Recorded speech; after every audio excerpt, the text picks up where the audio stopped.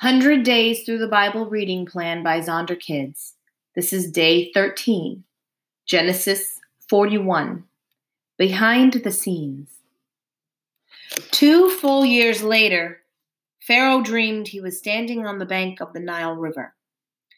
In his dream, he saw 7 fat, healthy cows come up out of the river and begin grazing in the marsh grass. Then he saw 7 more cows come up behind them from the Nile. These were scrawny and thin. These cows stood beside the fat cows on the riverbank. Then the scrawny, thin cows ate the 7 healthy fat cows. At this point in the dream, Pharaoh woke up. But he fell asleep again and had a second dream. This time he saw 7 heads of grain, plump and beautiful, growing on a single stalk. Then 7 more heads of grain appeared, but these were shriveled and withered by the east wind. And these thin heads swallowed up the 7 plump, well-formed heads. And then Pharaoh woke up again and realized it was a dream. The next morning, Pharaoh was very disturbed by his dreams. So he called for all the magicians and the wise men of Egypt. When Pharaoh told them his dreams, not one of them could tell him what they meant. Finally, the king's chief cupbearer spoke up. "Today I have been reminded of my failure," he told Pharaoh. "Some time ago, you were angry with the chief baker and me, and you imprisoned us in the palace of the guard. One night, the chief baker and I each had a dream, and each dream had its own meaning. There was a young Hebrew man with us in prison who was a slave of the captain of the guard. We told him our dreams. He told us what the dreams meant. And everything happened just as he predicted. I was restored to my position as cupbearer, and the chief baker was executed and impaled on a pole." Pharaoh sent for Joseph at once, and he was quickly brought up from the prison. After he shaved and changed his clothes, he went in and stood before Pharaoh. Then Pharaoh said to Joseph, "I had a dream last night. No one here can tell me what it means. But I have heard that when you hear about a dream, you can interpret it." "It is beyond my power to do this," Joseph replied. "But God can tell you what it means and set you at ease." So Pharaoh told Joseph his dream. "In my dream," he said, "I was standing on the bank of the Nile River. I saw 7 fat, healthy cows come up out of the river and begin grazing in the marsh grass. But then I saw 7 sick-looking cows, scrawny and thin, come up after them. I've never seen such sorry-looking animals in all the land of Egypt. These scrawny, thin cows ate 7 fat cows. But afterward, you wouldn't have known it. They were still thin and scrawny as before. And then I woke up. But then I fell asleep again, and I had another dream. In this dream, I saw 7 heads of grain, full and beautiful, growing on a single stalk. Then 7 more heads of grain appeared, but these were blighted and shriveled and withered by the east wind. And the shriveled heads swallowed the 7 healthy heads. I told these dreams to the magicians, but no one could tell me what they meant." Joseph responded, "Both of Pharaoh's dreams mean the same thing. God is telling Pharaoh in advance what he is about to do. The 7 healthy cows and the 7 heads of grain represent 7 years of prosperity.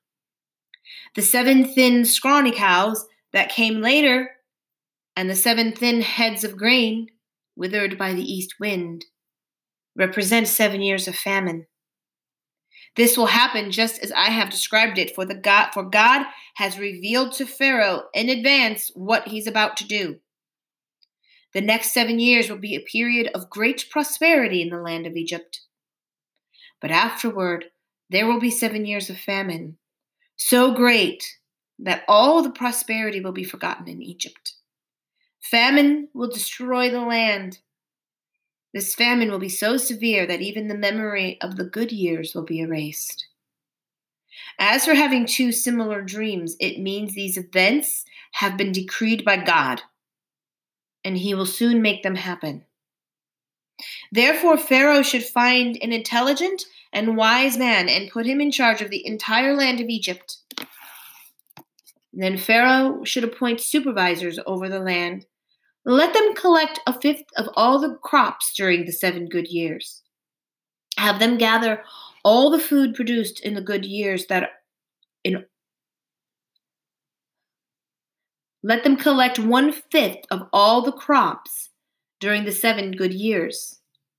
Have them gather all the food produced in the good years that are just ahead and bring it to Pharaoh's storehouses. Store it away and guard it, so there will be food in the cities. That way, there will be enough to eat when the 7 years of famine come to the land of Egypt. Otherwise, this famine will destroy the land. Joseph's suggestions were well received by Pharaoh and his officials. So Pharaoh asked his officials, "Can we find anyone else like this man who's so obviously filled with the Spirit of God?" Then Pharaoh said to Joseph, "Since God has revealed the meaning of the dreams to you, clearly no one else is as intelligent or wise as you are. You will be in charge of my court, and all the people will take orders from you. Only I, sitting on my throne, will have a rank higher than yours." Pharaoh said to Joseph, "I hereby put you in charge of the entire land of Egypt." Then Pharaoh removed his signet ring from his hand and placed it on Joseph's finger. He dressed him in fine linen clothing and hung a gold chain around his neck. Then he had Joseph ride in the chariot reserved for his second in command. And wherever Joseph went, the command was shouted, "Kneel down!" So Pharaoh put Joseph in charge of all Egypt.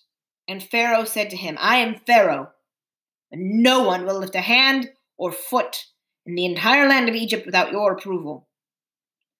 Then Pharaoh gave Joseph a new Egyptian name, Zaphenath-Paneah.